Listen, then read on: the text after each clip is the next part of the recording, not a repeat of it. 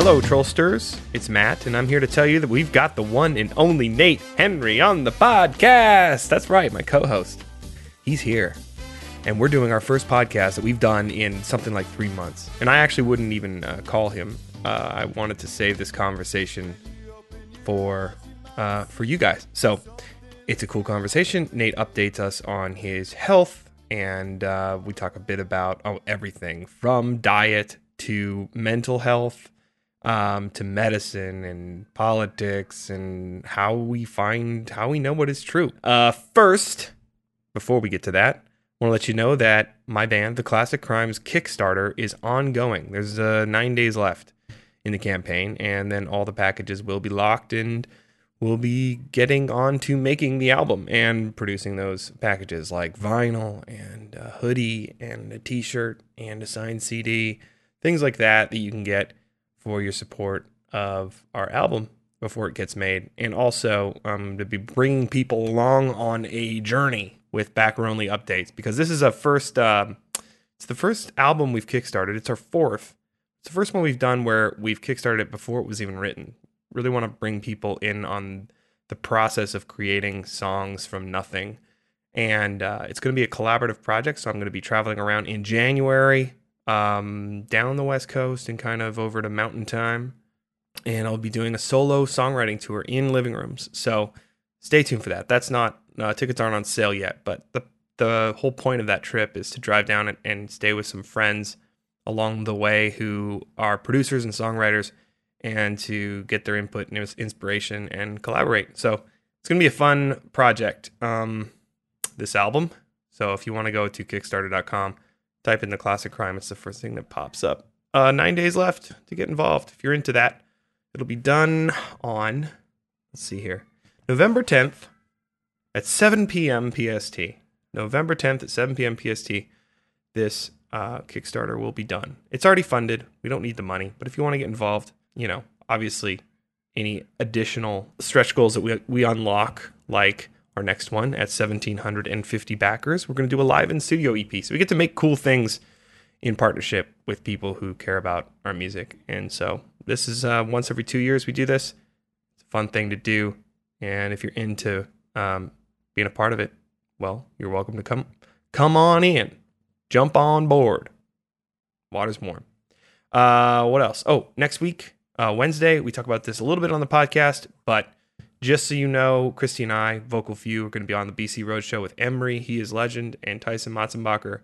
Some really cool things are going down with the BC podcast on that tour, and we're going to be east of the Mississippi. We're going to be starting in Nashville and heading east and be all over that area. So if you want to find out where we're going to be and come say hello, we'll be hanging out. There's also like an not all day, but you show up early. There's going to be like a mini conference where we do like a meet and drink and hang out and panel conversations and potentially breakout groups and fun things just to stimulate the mind. A different sort of experience than your normal, show up, stand in line, stand on concrete, crowded, wait for the band you like to play the one song you like and then leave. It's going to be more of an exclusive kind of interactive experience the whole time, and try to engage the audience in ways that normally shows, especially club shows, don't offer. So go to bcroadshow.com for tickets. bcroadshow.com. Check out where we'll be. Come say hello. And now, Nate Henry. I hope you enjoy this one.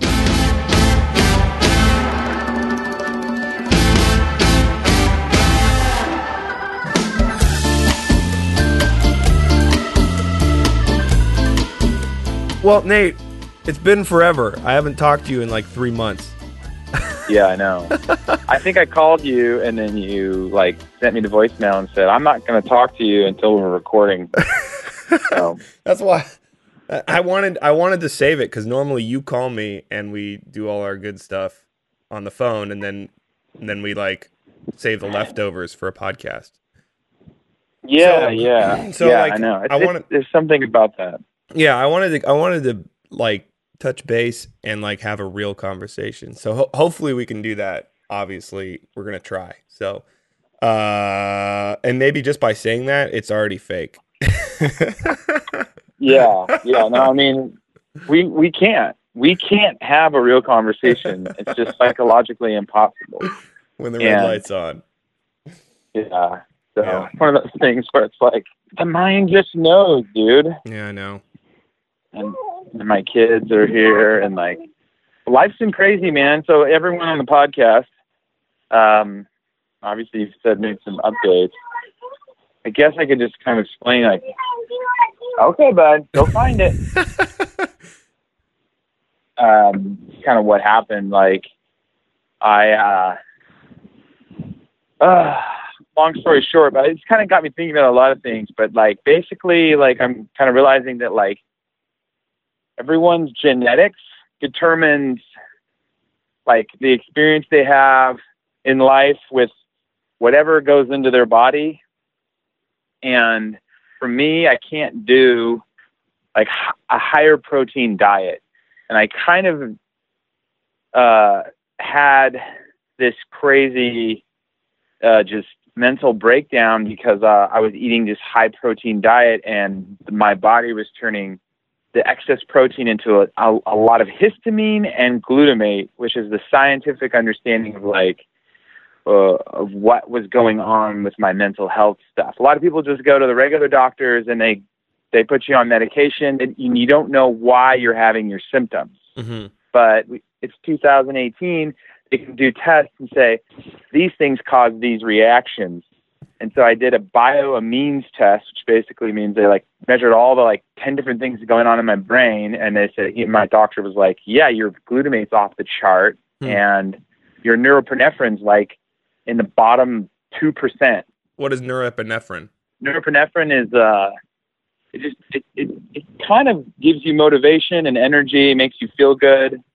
Okay. It's kind of a hormone in with dopamine and all that stuff. Oh, okay. So, because modern psych meds only work on serotonin, but that's only one piece of a huge puzzle of brain health. Right. So your serotonin was extremely high, right? I had so I sent you my brain chart because Matt's like, hey, when are we going to podcast? And I'm like, well, look at my brain right now. Like, I can't even like watch my kids.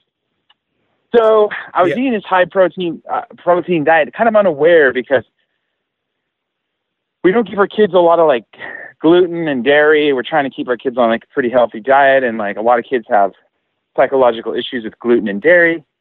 That's a whole nother podcast. But I was just kind of unaware, like eating these things, and just over time, my levels got too high, and it basically turned into like crazy insomnia, crazy anxiety, where it felt like I had a panic attack all day long. Wow. What do you want, bud? Okay. So, and this is kind of like my life is like trying to balance being a dad and mental health and a husband. Yeah. But I mean, but a lot of people just don't get answers for their mental health issues. And okay, I'm doing it, bud. There you go. Here, right here. Here's 4 of them. I should mention that I paid $6.50 to have a month subscription so I could have a Skype number so that you could call me and I could record it. Because you're on a 4S. Geez. You're on a 4S right now. Yeah, gosh, man, my kid is like chasing me around the house, trying like just. Sometimes your kids do not want to entertain themselves. You know what I mean? I know what you mean. I absolutely know. $6.50 to record this phone call. Yeah, so I guess we'll probably release this out there. So I mean, I don't know really what to talk about in terms of that, but it's just like. Well, I was interested because your serotonin levels were high, and most people associate serotonin with like happiness. Yeah. Can you talk about that? Like, what's that? What does that indicate? That's what I was saying about modern medicine, like medical stuff, like Zoloft and all that stuff. Hey, dude. Hey, go find me a worm or something. This is like impossible. No, I know. It's actually pretty good because it's what our phone calls normally consist of. Well, this is why we can't podcast like we used to be able to, because it's like our rugrats turned into toddlers, and now they're they become self-aware, and they're like, oh, Dad's doing something important. Crush Dad. Get him. Yeah. Trying to be quiet. He's recording vocals. Find him. Yeah, exactly. Crush him. Exactly. And now it's a game. He's literally chasing me and screaming. People are like, "Hey, bud." Well, that was $6.50. That was a waste of your money. I'm sorry about that. So we could have went and got a nice coffee, but then, No, it is worth it. It is worth it. So yeah. So serotonin can be, too much serotonin can cause the same problems as too little serotonin, right? So right. it's like a dance. So the doctor's like, basically like, a lot of people I see, he's like a specialist. He's like, their neurotransmitters kind of work like a cow path, whereas the majority of people have like a 4-lane highway.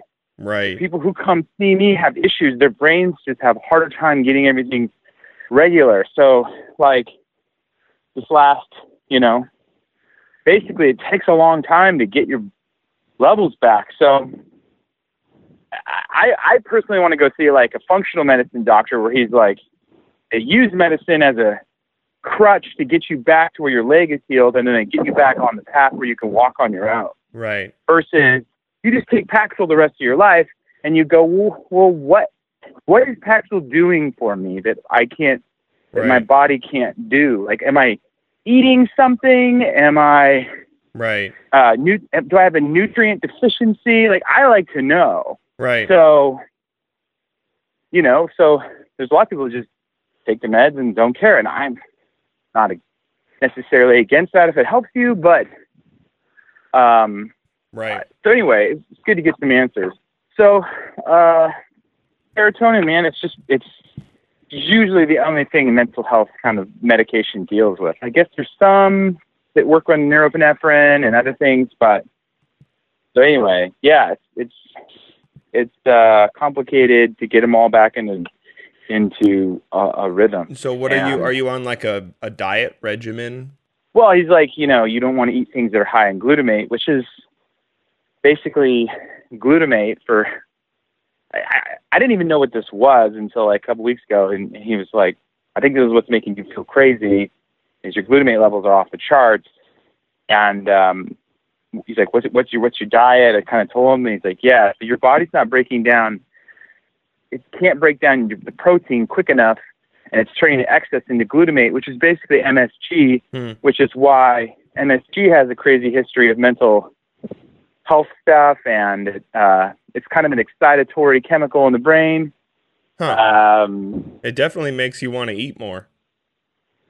Yeah, so when you eat like crackers or chips or something and you just eat the whole box, like basically that MSG, which is preservatives, and MSG can be anything, but your body breaks down all these things, and it has to do something with excess, you know what I'm saying? So like a normal body can break down glutamate, and your body needs glutamate to like function, and like all the amino acids and all the other things your body needs, but it's the excess. So I was kind of eating a lot of stuff that was high in that. Like I subbed out like dairy for nut milk, and like I guess almonds are really high in glutamic acid, which, you're drinking a glass of almond milk, you're getting a lot of almonds, and you drink that every day, and then it slowly builds up in your system, and so it's also not natural because almonds don't have teats. Yeah, there's a lot of people say that. It's like, what's more natural? Like, 'cause a lot of people say it's not natural to drink cow's milk, and then some people say, well, it's not natural to drink almond milk. So almonds don't lactate.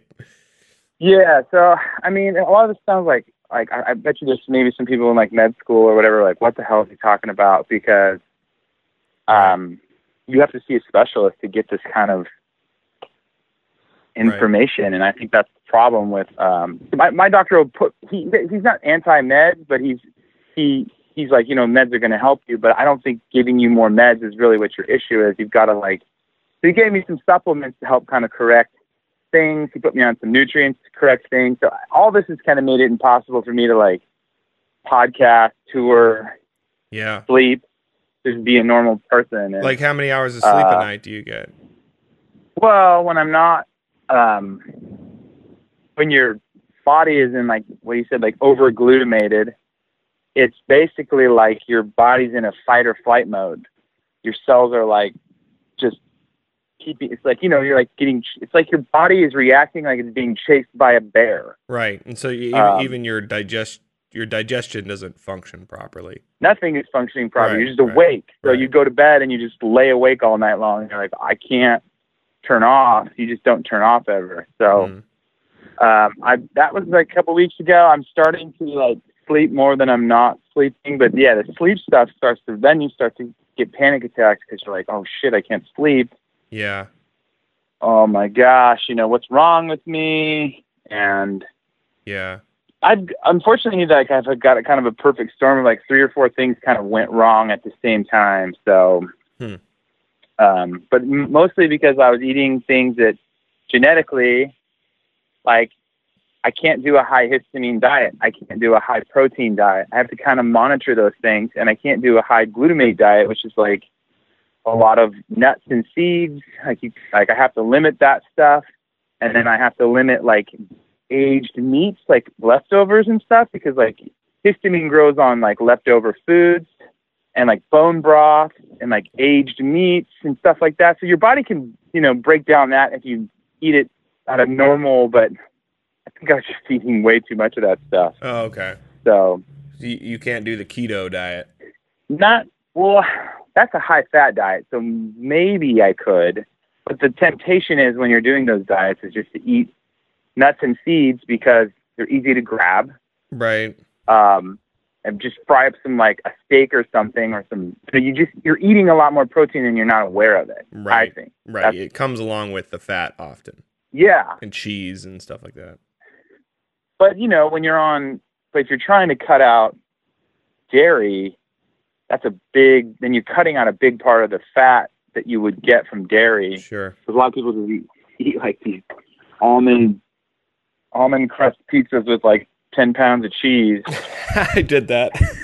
I did that when I tried keto, as you know, and it didn't work. So I really think, you know, there's definitely something to the genetic aspect of like what your body can do. Like it works for some people, and I've listened to some podcasts where people talk about the fact that it might mimic a caloric restrictive diet. So it's almost like it throws your body into fasting because like when you're on keto and you're not eating carbs, you're just not as hungry. So you're like you're satisfied with your meal, you know, whenever you have it, and it's a lot less than you would be eating if you were like, you know, if you were like throwing that fat on top of some carbs. You would eat a lot more. Yeah. And so it's mimicking a fasting diet, I think is one hypothesis. And so it didn't work for me because I think I was eating more because I normally fast. Like I normally skip breakfast and lunch, you know, 2 or 3 times a week. Yeah. Maybe more, you know, just to have like 24-hour fast. And I usually feel pretty good. But like with keto, I was like, well, I got to get my fat intake up. I have to get so many grams of fat. And so I was I was eating breakfast and sometimes lunch, and I was not. I mean, I went through the keto flu thing, so for 3 weeks I just felt like garbage. And then I went. I was only having like 20 grams or less of carbs per day because I was like, I'm gonna try this, you know. After well, you also. I've read too.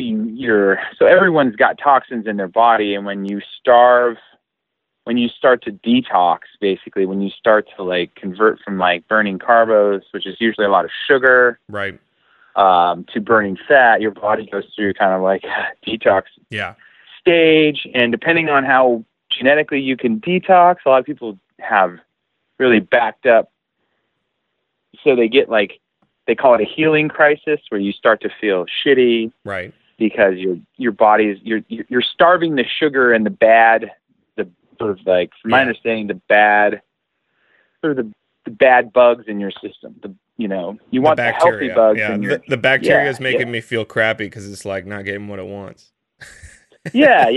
But I mean, like, But I mean, But the amazing thing is, the second I would have carbs, I would feel great. It's like my gut biome was telling me, sure. eat Yeah. carbs, you know? I've read that, like, that's why they say that on a full moon people go crazy, because the way the lunar reacts to the bugs in your body, the bacteria, it makes you kind of crazy. That's why historically they've said the full moon brings out like the crazy in kids and maybe like crazy. So, well, who's controlling weird. who, right? It's really like our biome controls a lot of our motivations. It's the thing that tells us what to pick at the restaurant. It's not. I think all future medicine. I think all future medicine is going to be centered around that and genetics. It's going to be like, okay, we've got to figure out that we're host to 1 billion different cells and organisms. Yeah, and they have a hive mind. Like they have a will, and they're controlling us. Yeah. And modern medicine just doesn't think about this stuff. So. Right. So how much of this is for me, like epigenetics? Like, you know, because you used to be, you know, traveling around the country, eating garbage food, whatever, and you didn't have these symptoms. Is this just genes that expressed in a new environment? Like you had the genes, they weren't expressing, and then the environment changed, or you went on a different diet and suddenly these genes expressed. Is that kind of how you see it? I don't know. Like I've been to the doctor several times and we've talked a lot about it, and he was like, you know, age plays a big part of this stuff. Like, you know, right. As you get older, your body has a hard time regulating its hormones.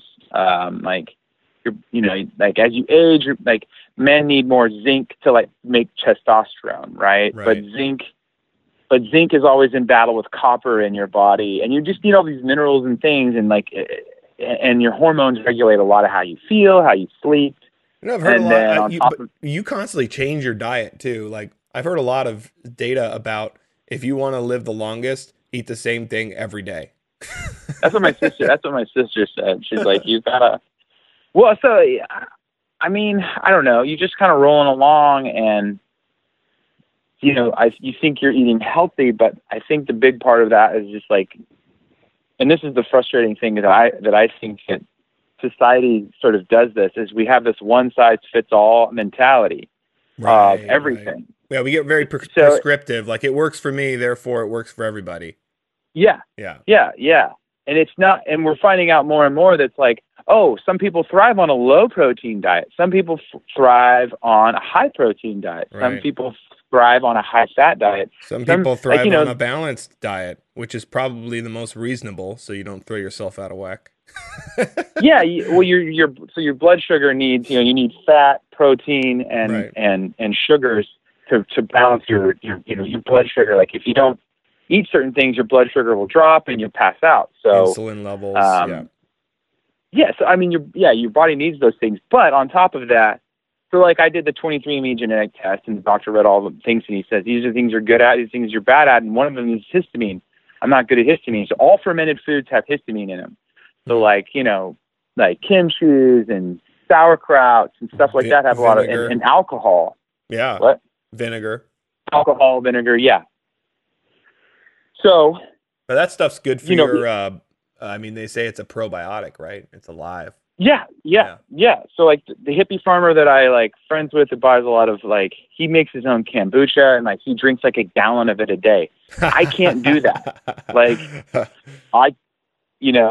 my body cannot break down histamine quick enough. So what happens is you might have thought that was gluten or something.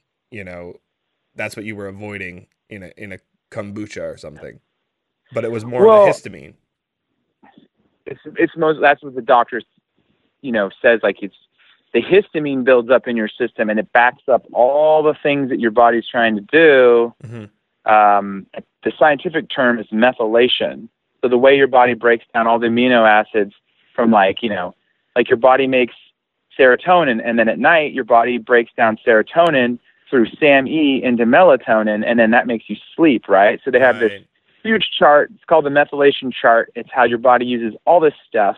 And you have to go see a doctor who's an expert in that for him to tell you, like, okay, here's why you're not converting serotonin into melatonin and you have insomnia, because this thing's backing up here. So when I have a histamine overload, I have crazy insomnia and I have mental health stuff. Right. And it's not like, oh, you just need to go to counseling and talk yourself out of this. It's like, no, yesterday I felt fine and today I feel like crazy. Like something's wrong in the way my body's doing something.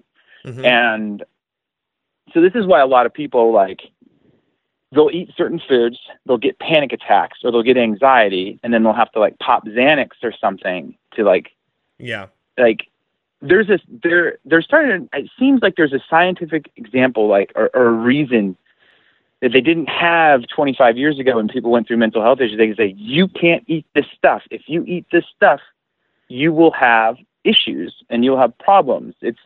I think it's more and more like we're going to be able to sit down with people, look at their genetics and say, these are the things you should eat. These are the things you shouldn't eat. And this is how, from there, like, there's also like, some of it could be, a little bit cart before the horse. Like maybe they could eat that stuff had they continued having a balanced diet, but perhaps the genes expressed negatively because of an imbalance. Like when you upend your microbiome, like you just start, like you go on some cleanse and change everything, that can mess with stuff, as opposed to just like, if you don't have problems, don't try to fix them. Just keep doing what you're doing.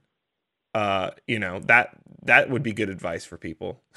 Yeah. I mean, a lot of people make it worse. Well, especially with like, especially if you have there's a whole other piece of the puzzle is just like toxins, right? So some people have like heavy metal issues where they have like mercury and lead. You get lead poisoning, you can get crazy depression. Say like you're working on an old house, you chip off a bunch of paint, and get a bunch of lead in your system. You have heavy metal toxicity, and like you have to get the lead out of your body. And mercury can cause depression too, and it all depends on like your body's ability to get the crap out of it.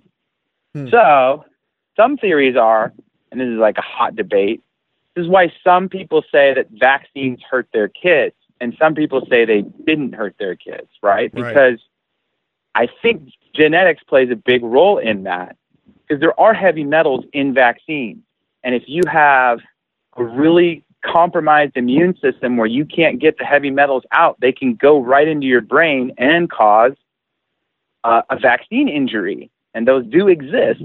And then some people say, I had 10 kids and we all had vaccines and they didn't get sick. I'm like, yeah, because you have probably the genes where your body can expel those heavy metals with no problem and it doesn't cause an issue. Right. Some kids are essentially allergic, is what you're saying.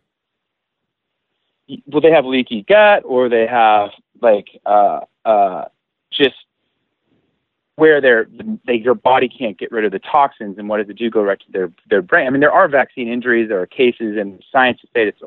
All I'm saying is one size doesn't fit all. So people go, anti-vaxxers are anti-science. I'm like, maybe the exact opposite is true. Maybe their kid is the 3% of people who can't get them, and they were trying to say, like, we need more science to say you need to get testing to see how your body is going to react to this stuff. Right. I just think it's complicated. It's really complicated. Well, I mean, and that's what I'm learning. It's a hard thing, the vax thing, because if you don't get vaccinated, there's like a much higher likelihood of massive disease that can infect 100% of the population coming back, as opposed to if you do get vaccinated, maybe you have some low chance of having an allergic reaction to the heavy metals or something like that. I've actually read a lot of science to say that the reason some of these vaccines come back is because you are injecting a live virus into yourself, and so you can pass that live virus on to somebody else. Like that's how the vaccine works. They inject a live virus into you, and then your body, So I mean, sometimes maybe there are cases where it's like they think that the outbreak comes from the vaccine itself. So I don't know. It's not a clear cut. But you can't get it if you've been vaccinated, right? So if everyone's vaccinated, nobody gets it. No, that's not true. I mean, it gives you a better chance. But so there's like when that measles outbreak happened in at Disneyland, like half of the people that got the measles had the measles vaccination. The weird thing about vaccinations is you can lose your immunity at any given moment. So you can get the measles shot and you have the antibodies for like a year or two, and then randomly you can lose them. Huh. So then you don't know, and then you can get measles. You know, you're like, I had the measles shot, but it's not a permanent thing. Like, and well, I mean, I know, like, you can't get chicken pox twice.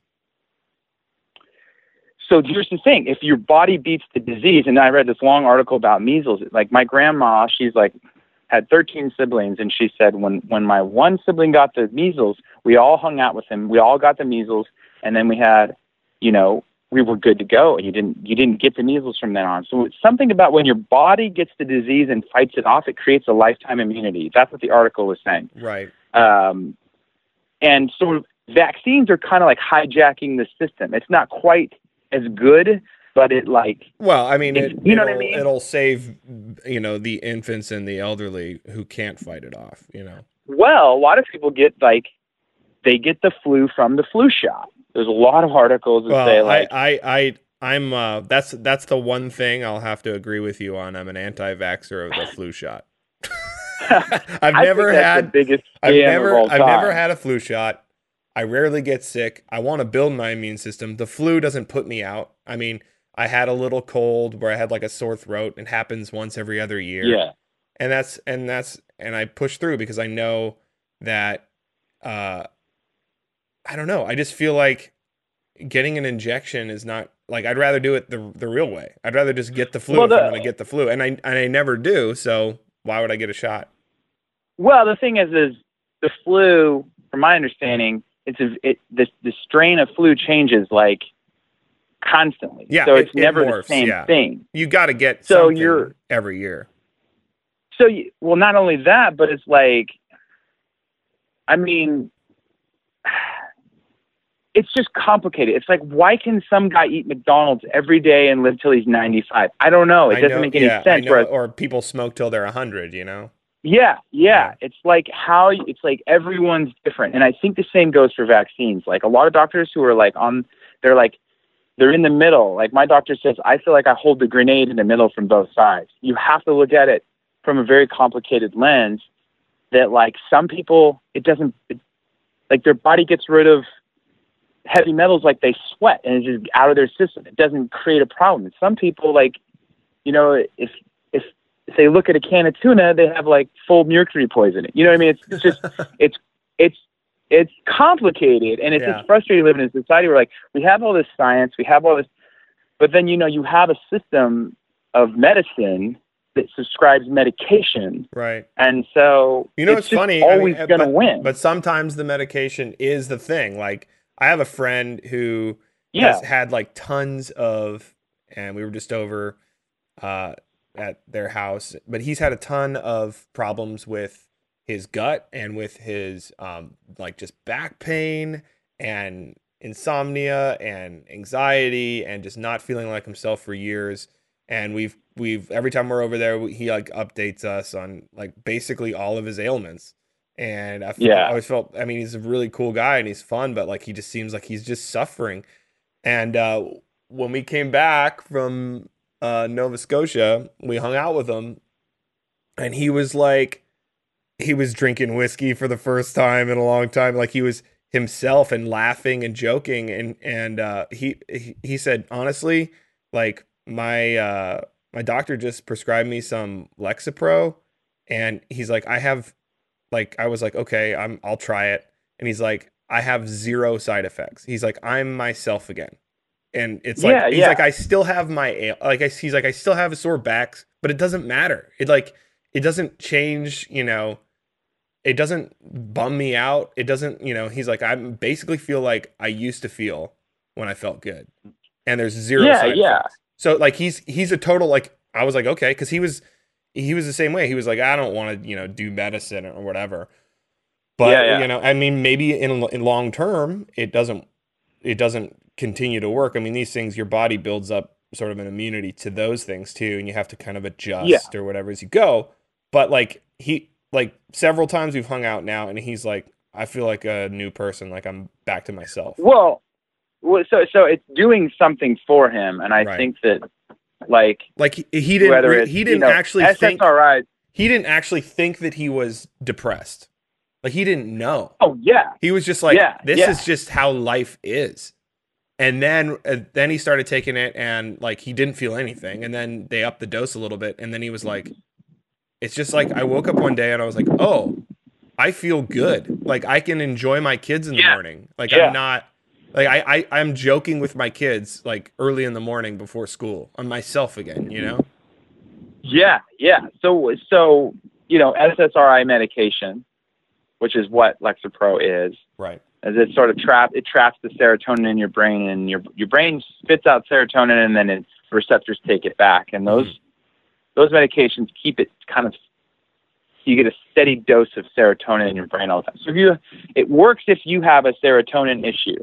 A lot of times with gut health is that you have a lot of inflammation, and I think like 85% of your serotonin is made in your gut. So if you have a gut problem, you're not getting that serotonin up to your brain, and so those medications work. The problem is they only work for like a small percentage of people with mental health issues. Right. Like I said. Well, and he said like he read the side effects and he was like, I don't want anything to do with this. And he's like, literally no side effects.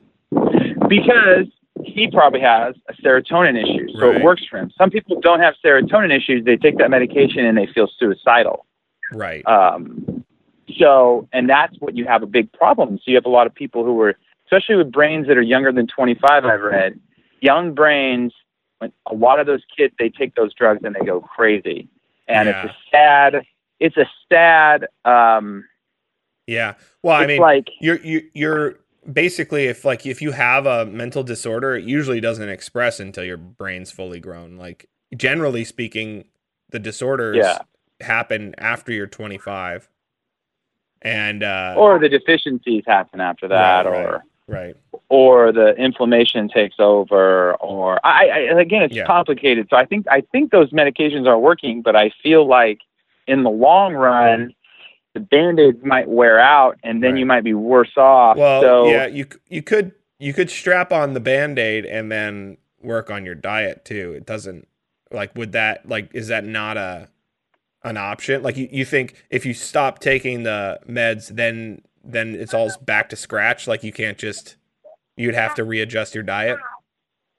Well, I mean, depends on the person. Yeah, I mean, from everything I've read is that like, I think the balanced doctors are not anti-medication. They're like, look, get steady on the meds, and then let's figure out what the problem is, and then slowly wean off the meds and get you going. Because I do not think that mental health medication is the answer to the epidemic we have in our society of mental health issues. Yeah, it's definitely not the answer. It's like it's a stopgap. It's a Band-Aid on a bullet wound, but it's better than nothing. It's and for some people, they have a problem, a genetic problem that it stands in the gap of and really helps, and it wouldn't be so widespread if it wasn't effective, obviously. But for others, and for probably a vast minority, there's negative effects, obviously. Well, I've been doing a ton of reading about this stuff just because it's fascinating to me and because I've been dealing with it. But let's take schizophrenia, for example. Right. So schizophrenia is like one of the worst mental health issues. People who have schizophrenia, they hear voices, they see things, and there's a doctor. I've been reading a lot about it, and there's a lot of doctors who've healed people with schizophrenia by giving them high doses of niacin, which is a B vitamin. And basically, there was this doctor I was reading. He did it for 60 years. He cured thousands and thousands of people with schizophrenia. He got them off of sugar, he got them off of gluten, and he put them on a high dose of niacin. He said what it does is, his theory was the brain is making it's getting like the sugars and the information. It's creating a chemical in the brain that's like LSD. Right. And so when people eat this shit sugar and food, they genetically, their body is turning that into like an LSD type substance. And he says it makes them hallucinate. And he says it's basically like they're taking LSD. Their brain is making an LSD because there are no voices. There are no people there. You know what I mean? We know that like they're not being visited by poltergeists or whatever. Right. Well, schizophrenia is essentially it expresses as psychosis, which is you're not in the land of the real anymore. And even if you're schizophrenic and you're not in psychosis, that is better, right? You can function. You're in reality. Well, yeah, but I mean, if you take this, so the one thing I've read is that people have a hard time with schizophrenia is that the drugs that they give you the side effects are terrible. Yeah. So people stop taking the drugs because it's like better to deal with it without. But he's saying like there's no money to be made on niacin. It's just a cheap B vitamin. But I put them on like 3,000 to 5,000 milligrams of this a day, and their symptoms stop. And it's like it's not going to make money for the drug companies, so it's not going to be popular. I just think it's crazy. Well, I mean, try everything, obviously. I have had a couple friends and even my brother experience not a psychotic break. Well, my one younger brother, yes, but my friend was smoking pot, and that's what made him snap. And really, my other brother had a manic episode from the same thing. So pot is a really mysterious contributor, I think, especially to people who have the mental health genes, and it just helps them express, I think, because it is a weird psychological drug. It's not an upper or a downer. It's I don't know if it's a psychotropic. They don't even know what it really does, but it's like it's super common. Everyone is like, sort of encouraged to try it at a young age, and it could be too young for some people who might have the gene for, mental disorders. Yeah, I would say that's where the genetics and it's complicated comes in, because some people say just smoke pot, just take CBD oil, just take this, just take that.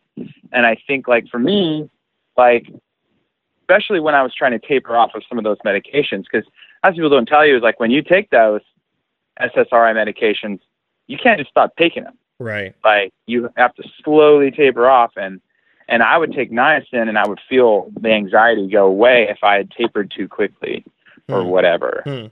So like, what I'm saying is I feel like it's going to be highly specific, highly genetic, and highly nutrient based. I think more and more science is saying, oh, these are nutritional deficiencies that are causing these issues in you. You need these nutritions. You need more B12, or you need this. Right. You need some niacin. Oh, you're low in folic acid. There's a lot of people who have crazy depression just because their body doesn't produce folic acid. Right. So or break down folic acid. So they need a specific type of folic acid, and then they feel fine. Right. It's called MTHFR or whatever. Yeah. And it's a genetic thing. You have to go get tested, and they tell you, oh, your body doesn't break down folic acid. Do you have that? I don't have that. I thought I did, but I don't have that. Okay. But that's good. My doctor, he reads that MTHFR chart for people who have it. So you got to go get your genetics tested, and then if you have that, it's called a SNP, like a gene SNP. And if you have that, you will have issues. So you have to take. Did you do 23andMe? Yeah, I did. Is that the best one? We should have probably got sponsored for this podcast. I know, right? Well, I don't know. Nowadays, it's like, unless you've committed murders, I wouldn't suggest doing it. Right, because they might tap into your. They have all your DNA profile. Yeah. Like, like this that's guy. It's a huge privacy issue because now they can find out like if your family member did it. Because they can tap in. Right? They can tap into the database and see your genetic profile, and then go to your house and be like, "Who are you related to, and where do they live?" Yeah, the biggest case, that dude was from my hometown. He was like really? this crazy. Yeah, that guy from Sacramento. He was like a serial killer from like the 70s, and they got him. And his daughter did a 23andMe or whatever, and then they found him. No way. Alive? Yeah. Yeah, still alive. Like, he was like cooking pizza or something when the cops showed up at his front door. And he was a serial killer? He had like 10 or 15 women that he raped and killed, and then they found him through the genetic. I don't know if it was 23andMe, but it was one of those. He had a daughter that he didn't kill. I'm always fascinated. Like, what are the rules for these psychopaths? I don't know, man. It's funny because I was just thinking about Making a Murderer was like the second episode we did on trolls. Yeah, because we were just watching. I was just watching the new season with Christy last night. Yeah, and exactly, me too. I was watching it last night, and I was just thinking about how like that kind of started our podcast, just talking about like the mind of Making a Murderer. Or we were just like, we need to debate this stuff or whatever, and then we started the podcast. We need to debate Stephen Avery's guilt. What did I come down? I think I said he was guilty, right? But we were onto something, because true crime podcasts went on to be like serial the thing. Yeah. If we would have turned Trolls into a true crime podcast, and all we did was try to figure out what happened, we would have made like millions. But we blew it. We blew it. We did a variety show about whatever we wanted, and then we talked about the Powerball lottery the next episode, and it just tanked from there. And then Fred Rogers and and Trolls. But I mean, I think the true crime stuff I think that's why it's so fascinating, because everyone you have your you can't understand the mind of these people. Yeah, right? But it's also it's archetypal, right? It's mythological. You have your big bad guy, and then everyone has some sort of innate drive for justice. So you have like Ken Kratz, the douchebag prosecutor, and the douchebag lawyer that like represented Brandon Dassey, that little weaselly motherfucker. You know that guy? Len Kaczynski, whatever. Len. Every time you see him, you're like, oh, that guy's a douche. And every time you see Ken Kratz, you're like, I just want to throat punch him. Yeah. And that just makes us happy. Boy. It makes us happy to watch it, because we're like, we have villains. We have people. And who knows, like, if we're actually getting the real truth, obviously. Based on this season, I'm like, oh yeah, maybe he didn't do it.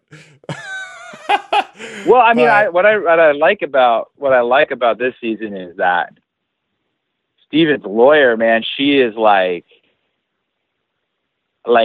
it seems like she said something great. She said something like, "You don't want to be guilty because I'll find out. I'll find guilty. Out, right? I only represent innocent people, and I will prove you guilty if you are."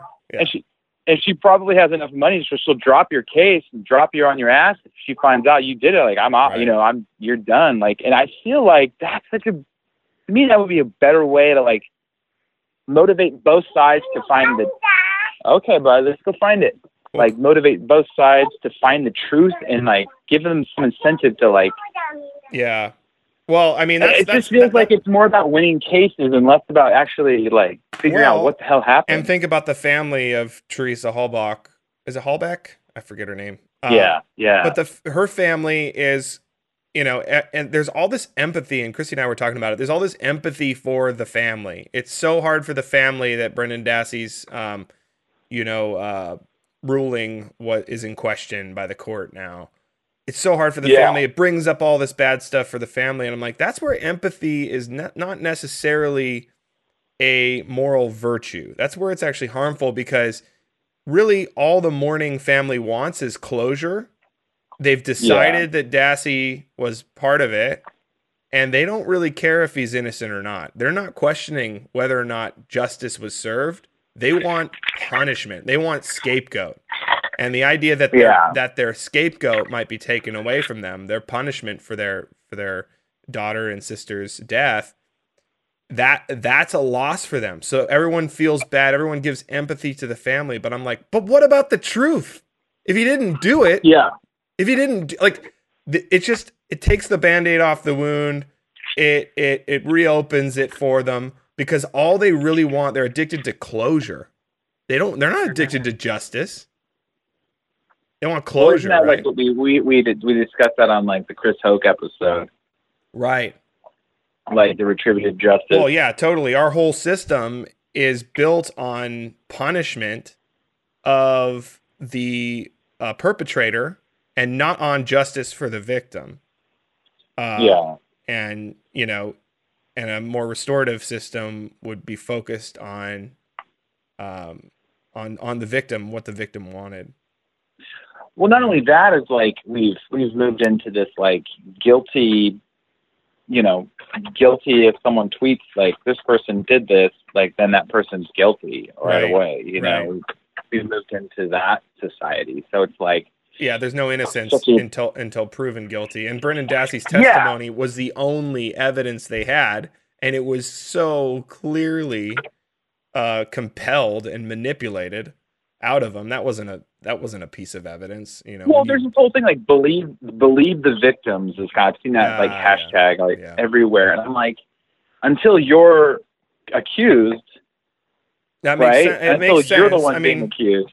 To steelman that argument, they're arguing, and there is evidence for it, that victims have not been believed historically. There's not been, if there's not evidence, if they are hiding what happened to them and they come out later, they've not been believed, or they've been ridiculed, even though they were brave, and that's kind of a wrong thing to do. So a stance of like, listen to victims, I'm into, you know, but to go all the way to say believe all victims is kind of like inviting bad actors. It's inviting people who maybe have bad intent.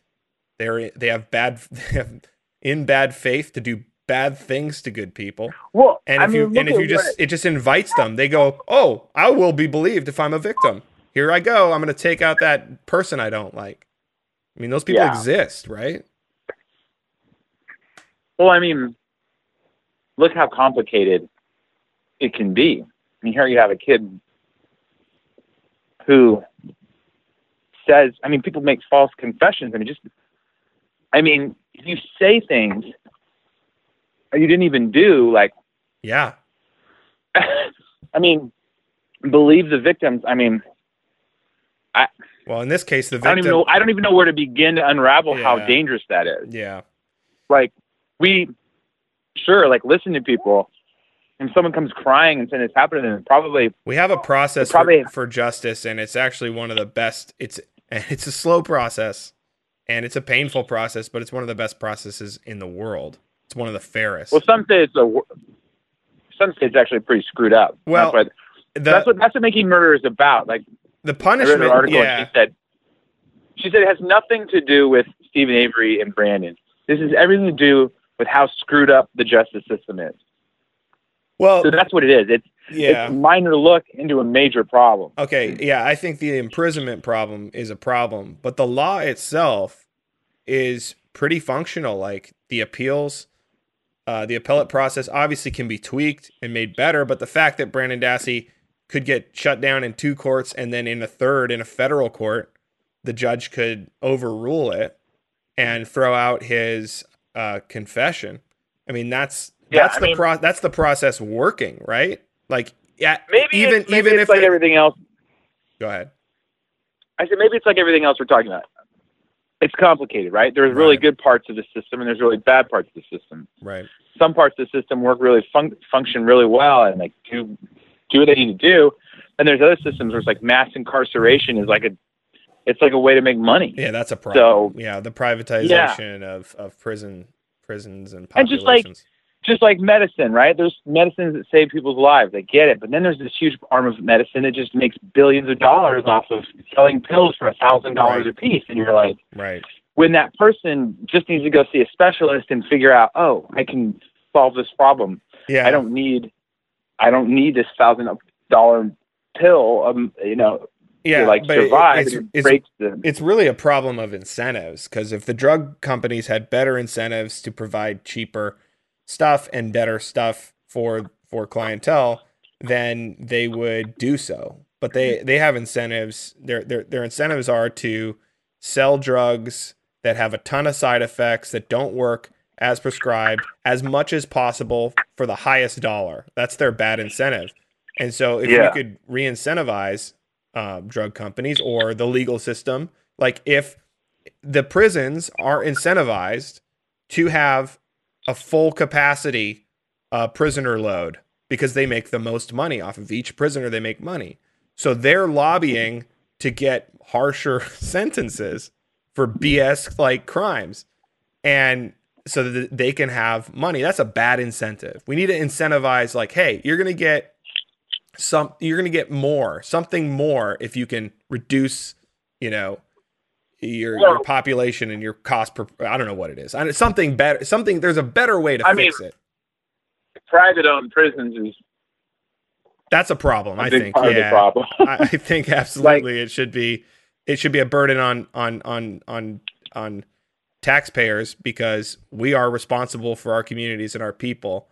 And I think it should be a public service for our criminals to be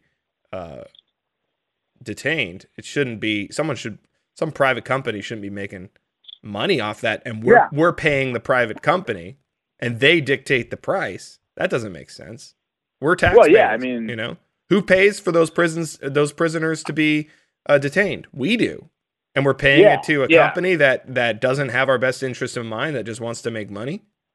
Like, that's not fair. There's a lot of conspiracy theories that just go that, like, basically a lot of rich white guys just pass really tough drug laws, shovel drugs into inner cities, and then up the incarceration rate. And it's just this I mean, big wheel of money. Yeah, there's got to be some... I mean, everyone's an opportunist, right? And I want to protect opportunity. I want to protect free markets and industry and people filling gaps where there might be gaps. Like I carved out a niche doing this niche, doing something where someone wasn't before. And so, but this is just a problem of bad incentives. So they're incentivized to have more high crime in urban densities, to have higher, more BS sentencing.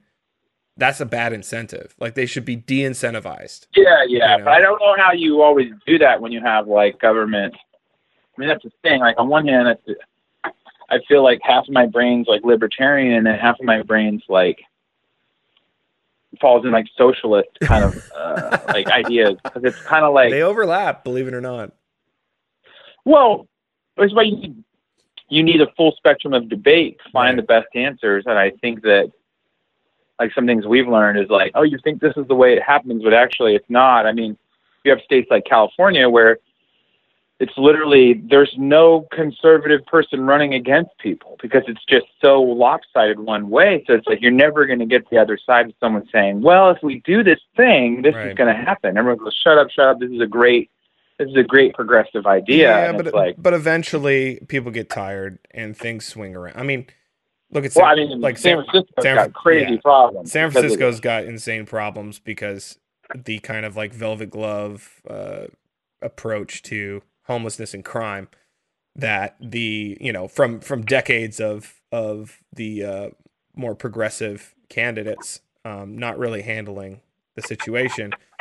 And it just shows that we need two sides. There's two sides to your brain, and we need two sides, or at least a more diverse group of thought and it's opinions. Complicated. You need, because like the conservative mind, like Jonathan Haidt does the temperament stuff, and you can find out how someone will vote based on how their brain is and like how they score on these temperaments, like orderliness, or if they're high on orderliness, then they are likelier to be conservative. They're high on openness. They're likelier to be, it's like 85% they can predict how you would vote. They're likely to be progressive. And so the entrepreneurs who all live in, San Francisco, and the tech people, they're pretty open people because they're creatives, right? But the people who actually run their companies tend to be conservative. The people who go day to day, work hard, super conscientious, super orderly, those are conservative people.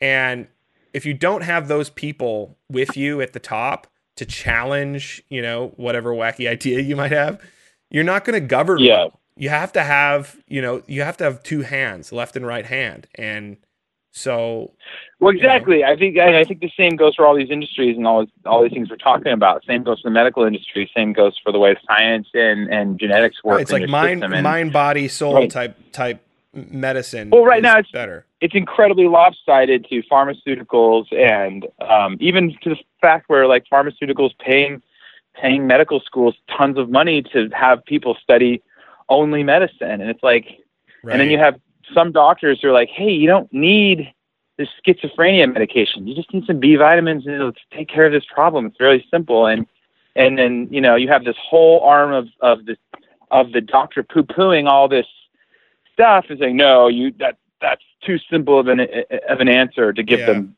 vitamins. Well, people are super tribal and defensive of their own narrative, and it's just if you spend 8 years of law school studying medicine, medical and school, like you're not gonna believe in nutrients. You're just not going to. It's like going to like being in a seminary for 8 years that teaches you fire and brimstone. You know, you're not going to believe in cosmic Christ. Exactly. You're just not going. You're not going to. Well, you might. I mean, here's the thing: the slow wheel of time. It might break you. The slow wheel of time plods on, and data come in. And now the problem is, we need to know what truth is, objective truth, and we need to know about replicable studies, and we need to all agree that that's the thing. We have to incentivize the truth, because a lot of people are out there de-incentivizing the truth because they make money on lies. And so, well, I just think that you've got 99% of people and you just don't have enough truth. You have plenty of doctors who've cured thousands and thousands of people with specific genetically and with nutrients and genetics and chemo and drugs and pharma. I mean, it's all worked. There's no way that people don't use it or prescribe it if it doesn't work, right?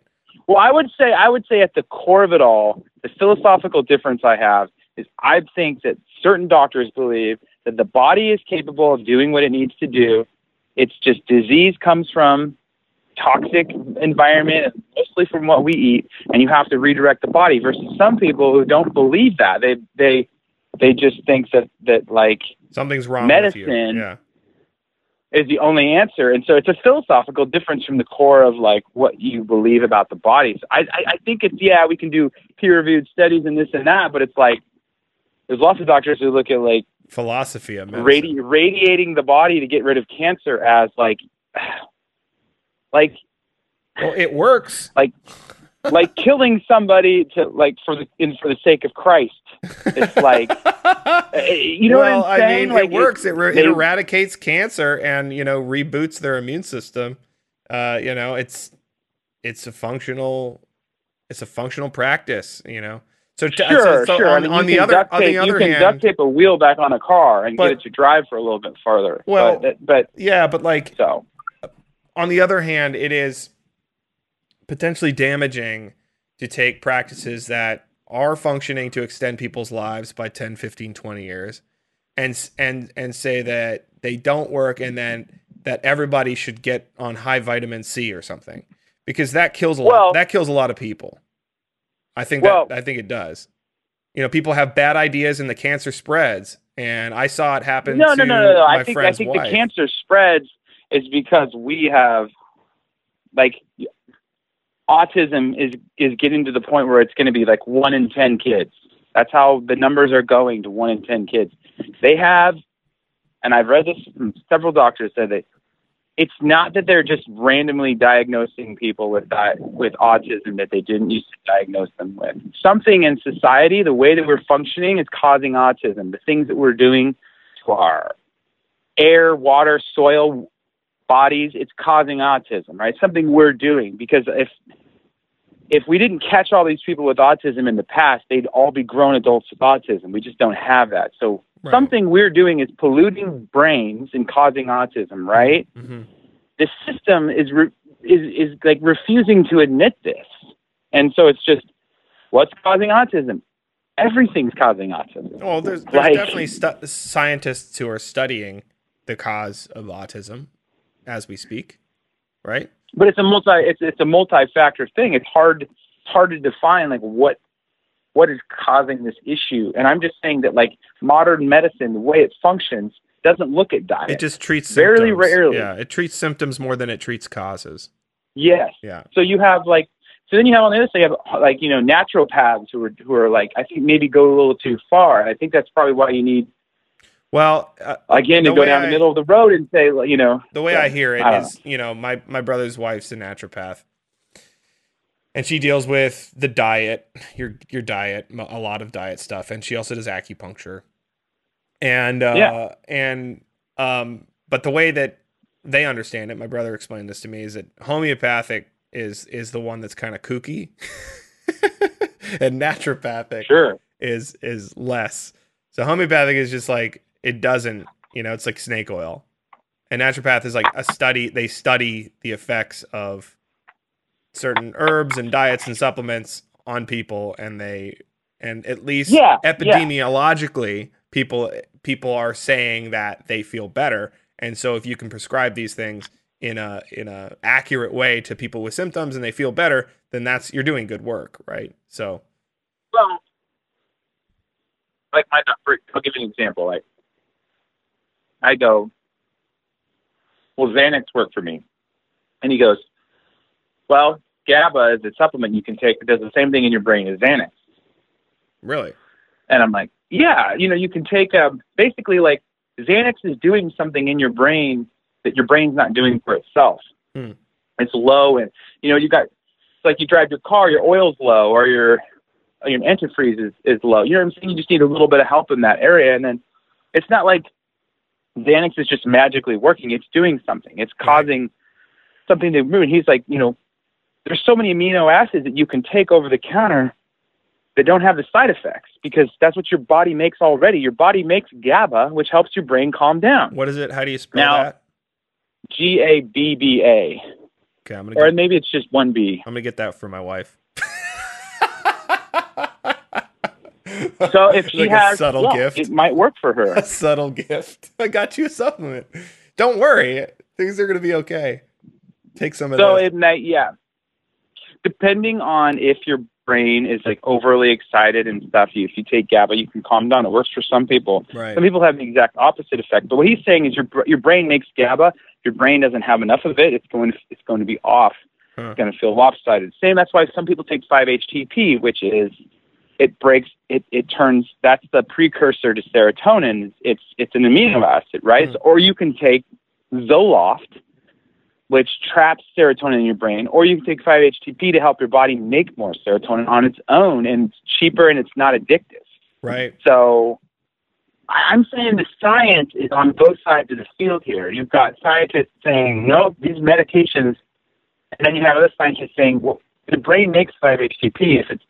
That's what it does to make the serotonin. So it's just complicated because there's business to be had on both sides. But you're not as much on a non-addictive amino acid that costs $5.99. Sure, more and more so people are being turned on to that side of it. Well, they see the side effects. And then eventually the money will incentivize, and they'll do a really, really good version of that and sell it for a premium, and the fat cats will get fatter. But you know, the thing that seems to be the problem in your perspective is that the symptomatic treatment of symptoms in the medical community seems to be the dominant narrative, and people don't know that there are other options. Right. It's like or they don't have doctors who even study that. There's a whole philosophy of medicine that doesn't even look at the causation. So you just have someone walks in and they're a level 10. They treat you at a level 10. Nobody says, oh, well, you started at 1, then you work to a 10. Right. You know what I mean? We need to go back to the beginning here and figure out how we got here. Right. And I just feel like that's the way I've always operated. It's like, you know, how do you start? How do you figure out how did I get here? With doctors like, well, you started eating this diet and it created this reaction, and it built up in your system and caused this, and this, and that. Why did but then why did you start eating the diet? So, Because you had other my symptoms? understanding, bone broth and protein is low. It's a low inflammation diet. It helps your mental health. It helps keep, So that's like a lot of. that's what some website said. No. That's what a lot of doctors have said. Okay. Like, that's why a lot of people go on those like all meat diets, because meat is very low in inflammation. So they don't have, when they just eat meat, they don't get the chronic issues. They don't have any autoimmune issues with meat, because your body does, it's not like grains and dairy, which are very hard on the system. Right. So that's some of the science behind, they're low inflammatory foods, and Right. that you can just read about that. Were and you they know that were now. you experiencing inflammation? So, just having kind of never really been able, like, I've always had some mental health issues since I was little. I've been taking 5-HTP off and on my whole life. When I would just kind of feel off, or I felt kind of tired and unmotivated, take some 5-HTP, and it was like, whoa, I could sleep better. I've always had bad sleep. I just always felt like something not functioning like to the potential I believe I could be functioning towards. Right. So, you try these diets to help, and sometimes they work, but, what I didn't do right is I didn't go sit down with my doctor and say, I'm thinking about doing this diet, and he would be able to look at my genetics and say, that's a terrible idea. Right. Like, based on this, your body can't break down histamine. You shouldn't. You shouldn't eat fermented foods to try to heal your gut. That's a terrible idea. So you were kind of like feeling like you needed to change your diet to treat some symptoms, like you were in a funk. Yeah. And then you changed your diet to something. Well, I've just always had issues. To something radical, and that just, the bottom dropped out. Yeah, like he said, I have a very small percentage of the population that like can't drink bone broth, for example. He said bone broth is really healthy for most people. Right.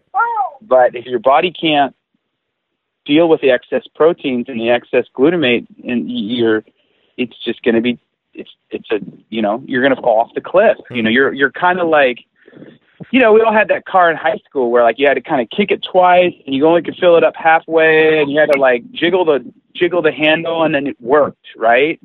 Like that's how my body felt my whole life. Right.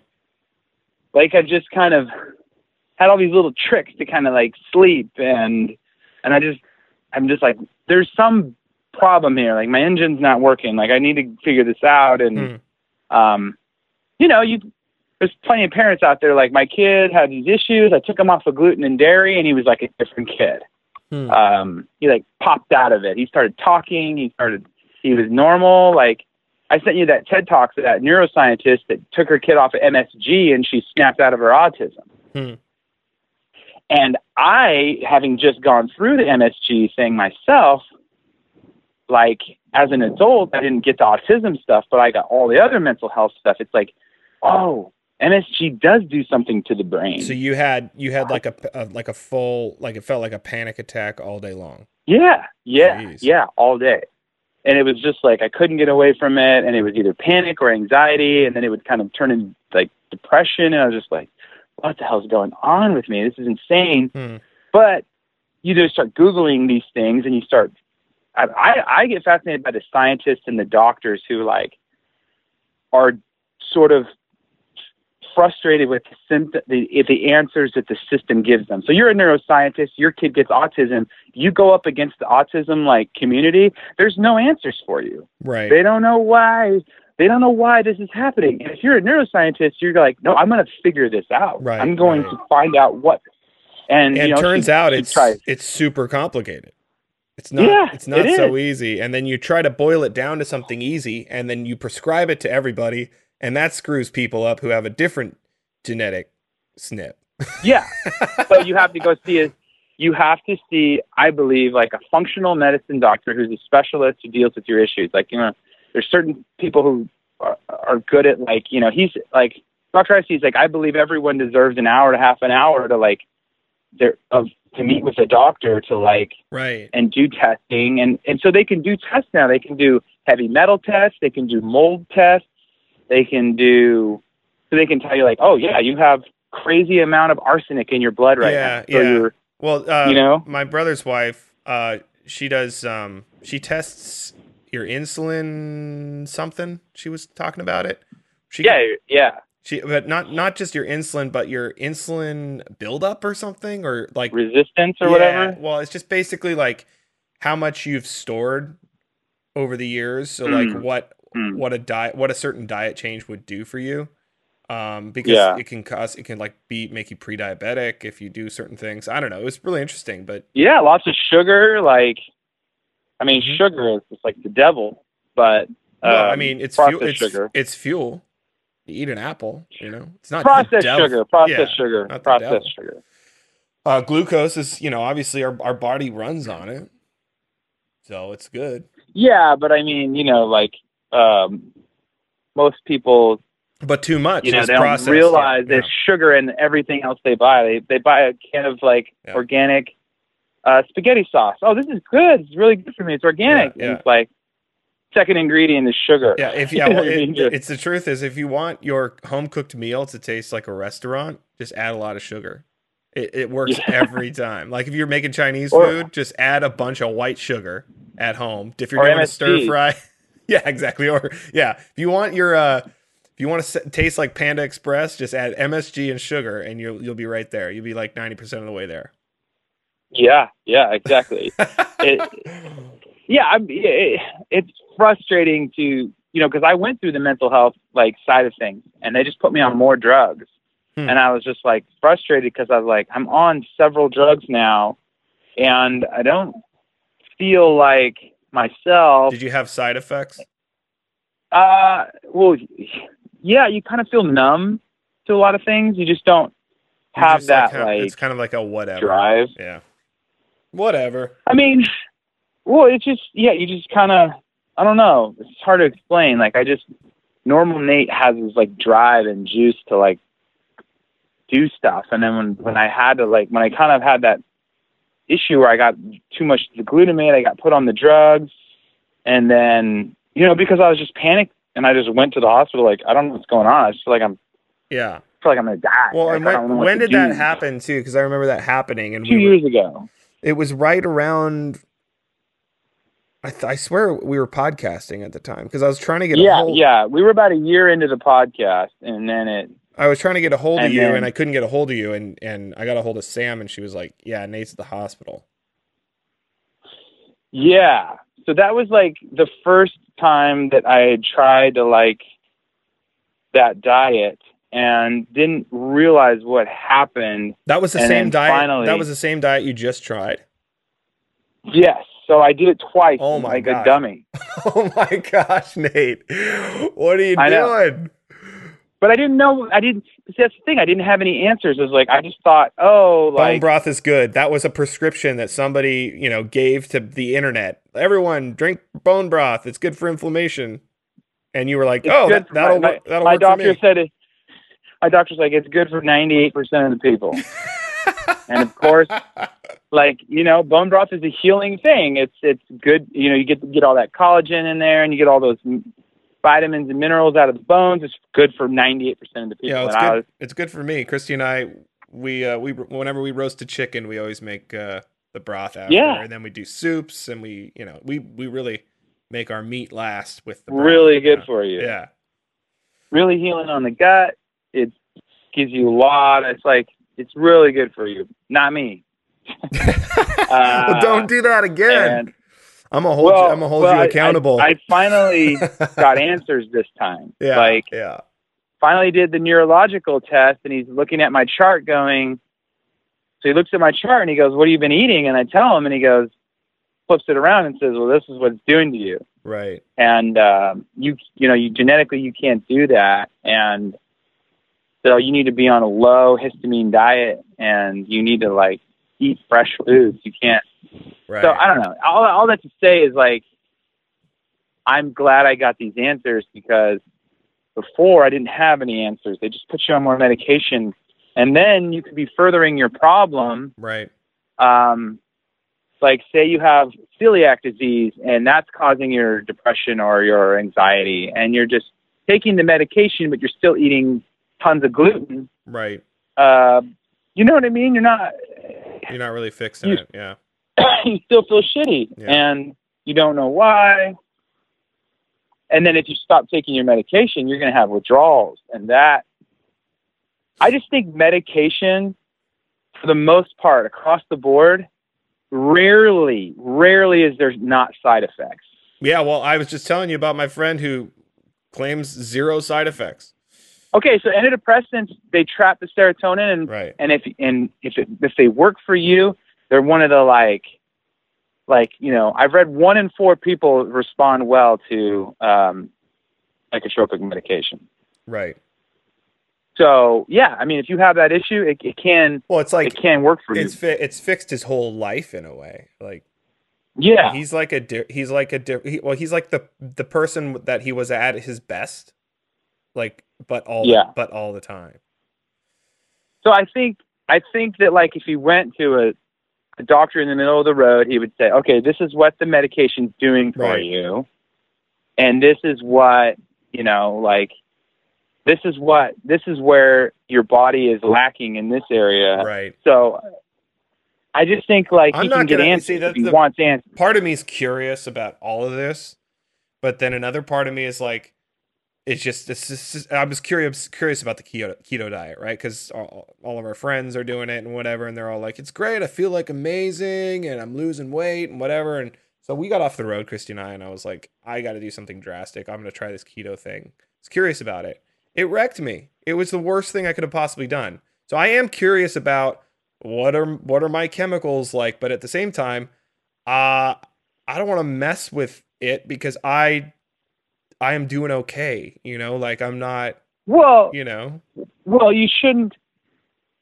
So, like, say you go to the doctor, like, you need to start working out and you need to start eating healthy, right? You shouldn't just go run a marathon. Right. Today, right. Like, you'll kill yourself trying to like suddenly work out. You need to build up. Right. Like, a lot of supplements are the same way, like, oh, you should take this supplement. You don't just pound the whole bottle of supplements.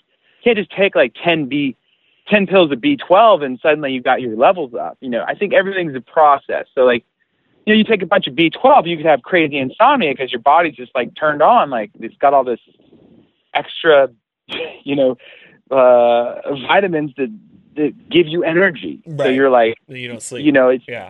Yeah. So it seems like there's a healthy balance to everything. So maybe genetically, you might have a little thing some stuff that I've got where it's like, it's not, your body would work better on a specific type of, or maybe you have some food allergy. Like, I've read that most people, because they don't have severe symptoms, don't realize that they have a food allergy. Some people have, like, I don't know what it is, IBS. but like if I have an IPA, I'll feel bloated, or a couple IPAs, most of the time I'll feel kind of bloated the next day. Yeah, so I don't know what that is. Crazy. A lot of times have crazy heartburn, and they're just like, oh man, every time I eat this, I just get crazy heartburn. You're probably allergic to that. Well, you could, or you could just have an unbalanced gut. Basically, your alkaline's off, and you have too much acid. You take an acid reducer, and you'll be fine. That's what I've done, and it's worked. Without the but I'm saying, like, you might have some. You might have some actual food allergy. Or if you eat some high alkaline foods like avocados and cucumbers and stuff like that, it'll balance it out. But if all you're doing is pizza and beer, good luck. And that's the road for you. Well, for instance, some people can't do tomatoes. Like, tomatoes are very acidic. Right. They eat tomatoes, they get acid reflux. Yeah. So I'm going to throw this away because you got junk all over it, bud. Well, Nate, I'm bummed. I'm bummed because we were going to be hanging on the road and touring, and I was looking forward to that. Yeah. But you're not going to be there, and it's kind of bummed me out. I'm bummed, dude. It's I mean, I didn't want to get out on the road and problem is right now I can't just eat whatever. Mm-hmm. So I've got to eat mostly whole foods that are cooked and really low on. Basically, just can't. Most food you buy on the road is just deli meats and Yeah. bread products and pizza. It's just like the worst thing for you. So I'd have to be like, and it's just not only that, but just like feeling like I'm still not. You're like not, the doctor yeah, said, you know, you're not sleeping perfectly or. No, I haven't had like 2 weeks of like solid sleep, like where I just like go to bed and wake up and, you know, it's been like, shit, what did I take yesterday? Or what did I eat yesterday that's like throwing me off? Like, you know, like and just had a doctor's appointment yesterday and, you know, kind of went over some of the stuff again and kind of getting more tools and the Right. old tool belt to figure out what's going on with me. But it's going to take a while to sort it out, obviously. Well, you don't get sick overnight. You don't get cancer overnight. It's a slow process of making minor adjustments. Yeah. Well, just like all disease, it comes on and then it goes away. And I think healing yourself the same way. You have to you don't lose weight overnight. You have to work at it, and over 6 months you can get healthy. But I think. Well, So for me, I didn't want to get on the road and have panic attacks and anxiety and be like, I can't play tonight or I can't do this. Not sleeping on the road is that would be a nightmare. So yeah, a ton of alcohol and yeah, I get it. Everyone's having a good time. Yeah, I get it. No, I think you're doing the right thing, and I really hope that you continue to get better, and I hope you never drink bone broth again.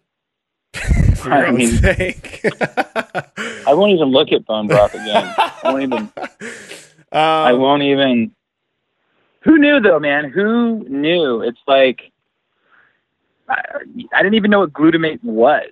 I bet you there's people listening to this podcast are like, "What the hell is he talking about?" Right. You know what I mean? Like, well, glutamate. If you want to send me the article that you sent me, just send me that link.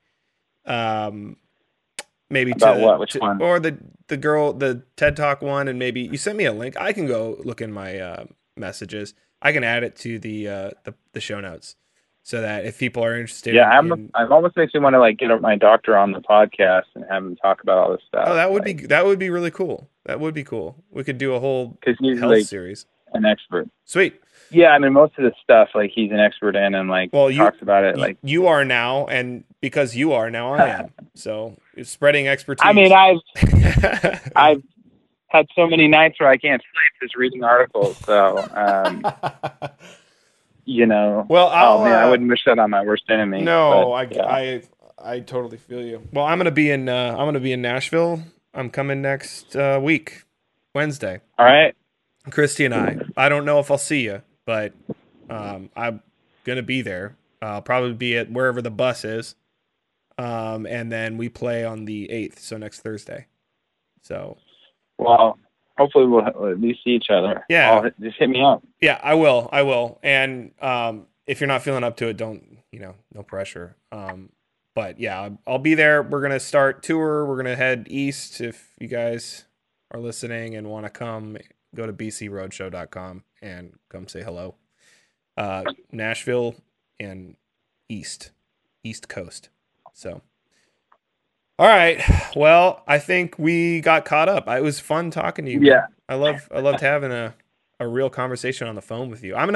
Can you be a guest on this one? I'm going to be diet and mental health with Nate Henry. Yeah, no, I mean, I don't. Because you were dropping knowledge.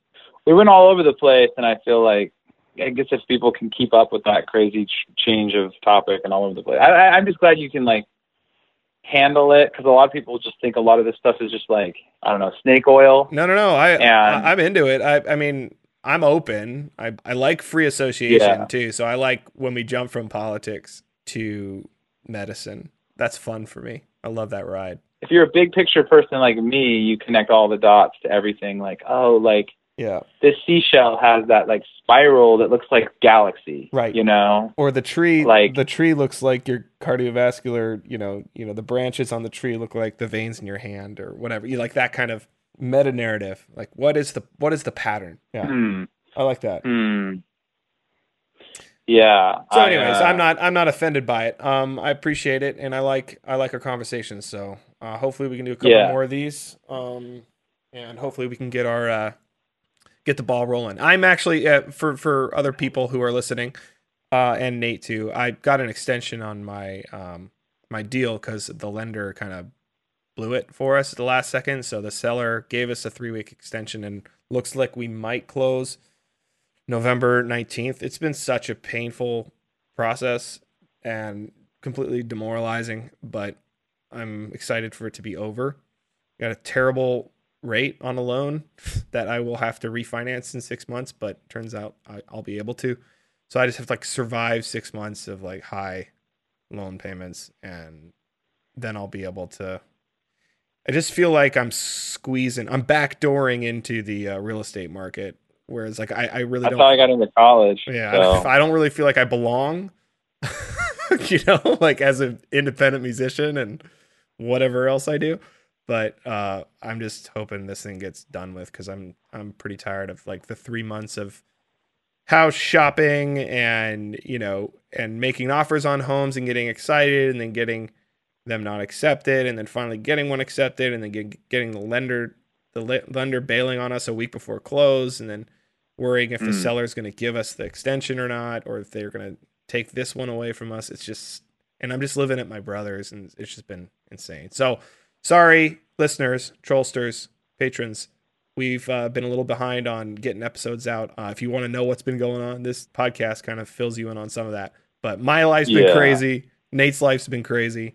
And we're going to, as soon as I'm in a new house and Nate continues to feel better, we're going to be back at it. So, yeah. Help Matt get that down payment on his house by going to patreon.com/. It's funny, the lender just told me yesterday, it's like, what is this Patron on your bank statement? It was like, it comes in every month. I was like, well, those are our patrons for our podcast. So they support the podcast. And he's just like, what the heck? Yeah. I was like, oh, that's Patreon.